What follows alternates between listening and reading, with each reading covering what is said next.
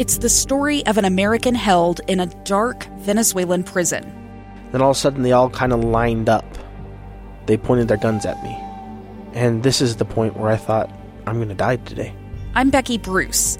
I spent a year working on Hope in Darkness, which now has more than 2 million downloads. Find it on kslpodcast.com or wherever you listen to podcasts.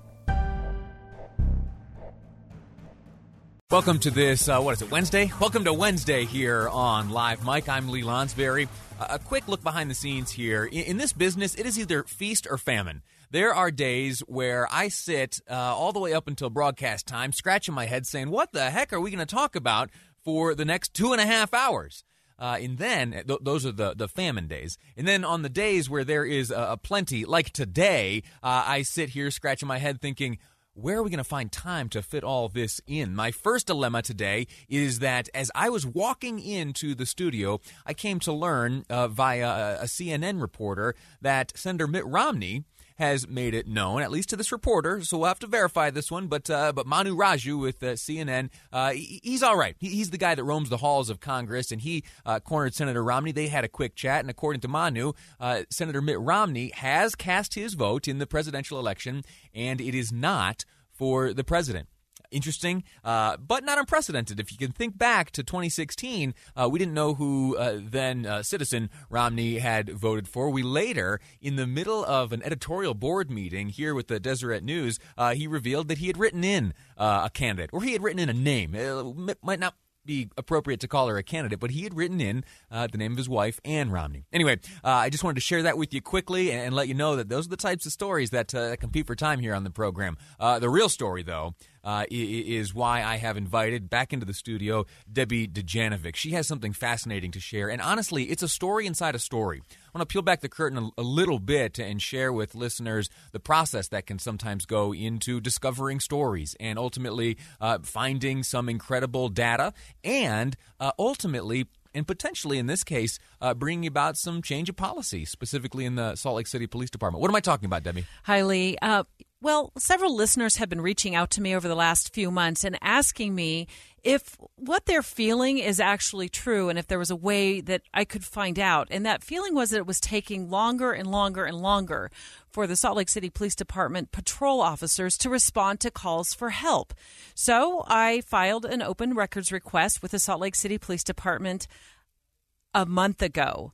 And it took a little while to get the data back, but we got it back. And sure enough, what those residents and my tipsters have been telling me, turns out they're right. Spoiler alert, overall, we compared last summer to this summer. Overall, the response times to your calls for help have doubled. Last summer, 24 minutes on average across all the crime categories we looked at, 24 minutes. This summer, almost 50 minutes. Incredible. You mentioned categories. What are the different categories? What do you mean? We had them break it down by priorities. Priority 1, Priority 2, Priority 3. Priority 1 would be your life is on the line. Mm-hmm. Someone's broken into your home and they're, got you in a chokehold and somebody in family calls 911. Priority 2 would be things are bad. It's a domestic violence dispute. There's no weapon involved. That's bad and it may escalate. It's a Priority 2 call. And then Priority 3 would be, there's a trespasser on my lawn. He's been here all day. He won't leave. I need an officer. Or a fender bender. So shall I look at those with you? Yeah, please. So Priority 1 calls. Those are the most urgent. There is an immediate need for aid. Seconds matter.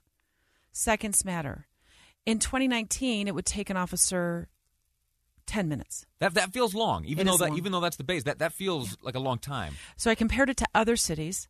Austin, Texas, 7 minutes and 15 seconds. 7 minutes and 15 seconds. San Jose, a little over 9 minutes.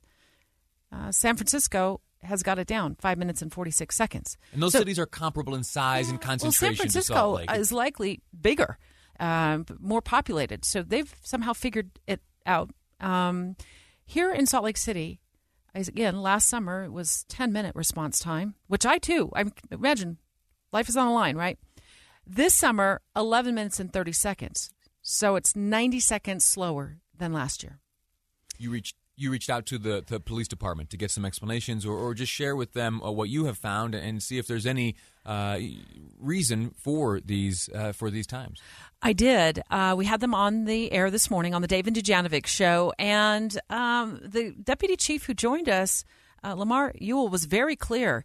A 50-minute overall response time is unacceptable. Yes, I agree that 50 minutes is not acceptable. You then went on to ask if there are actually days where there's less than a dozen patrol officers. I had heard for all that. of Salt Lake. I had heard that perhaps some days there are less than a dozen officers on patrol for the entire city. And here's what he said. It's really hard for me to answer that.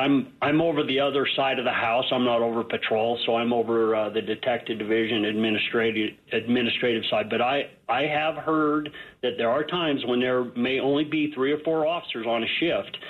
And when I look at the numbers that you have here, 164 from last year to 179 officers this year, they can be a little, I think, misleading, if that's a good word to use. What he meant by that is there are 179 officers we found assigned to patrol the entire patrol unit. And some of those officers may be out sick. I mean, they've had 80 officers either on quarantine or on leave over the last couple of months. They've also had 50 officers either retire, resign, or be asked to leave the force since April. And that's slowing down those other calls as well. For example, Priority 2 calls have gone from they've gone up to 21 minutes for a response time. That is 6 minutes slower than last year. And then let's talk about those Priority 3 calls where you're sitting in traffic and you're trying to get you got a fender bender, you got to go over the side of the road, you got a trespasser who won't leave your home. You want somebody there. You want a police officer to respond. It's almost 45 minutes slower, according to the response time data that we got. 45 minutes slower this past summer compared to last summer, Lee. An hour and 16-minute response time on those types of calls. Debbie, the data is fascinating. It's intriguing. I am anxious to see if there are more nuanced explanations to come from the department. And hopefully, regardless of the explanation, it may be something having to do with logistics or practicality or who knows. But whatever the explanation may be, certainly as we compare to other cities as you've done, these times are pretty high, even last year's. So we'll continue to follow it with you, Debbie. And they also did a survey of residents, Lee, and the residents expect that response time to be 5 minutes for those Priority 1 calls. So they're way off base on that. Well, hopefully they can get it together. We're going to take a quick break. When we return, we are going to look south to Utah County. Yesterday there were some interesting developments in the mask mandate situation in Utah County. Yes, you still have to wear a mask down there, but under whose authority now? We'll sort it out next on Live Mike. I'm Lee Lonsberry, and this is KSL News Radio. 2 years ago, Americans watched in horror as a crisis unfolded at the Kabul airport. There's desperation and anguish. More than 80,000 Afghans have since arrived in America, but this story is still unfolding. I'm Andrea Smartin. In my new podcast, Stranger Becomes Neighbor, we'll find out what happens to these new arrivals in our communities. Who would help our newest neighbors? Follow us at kslpodcast.com, Apple Podcasts, or anywhere else you listen.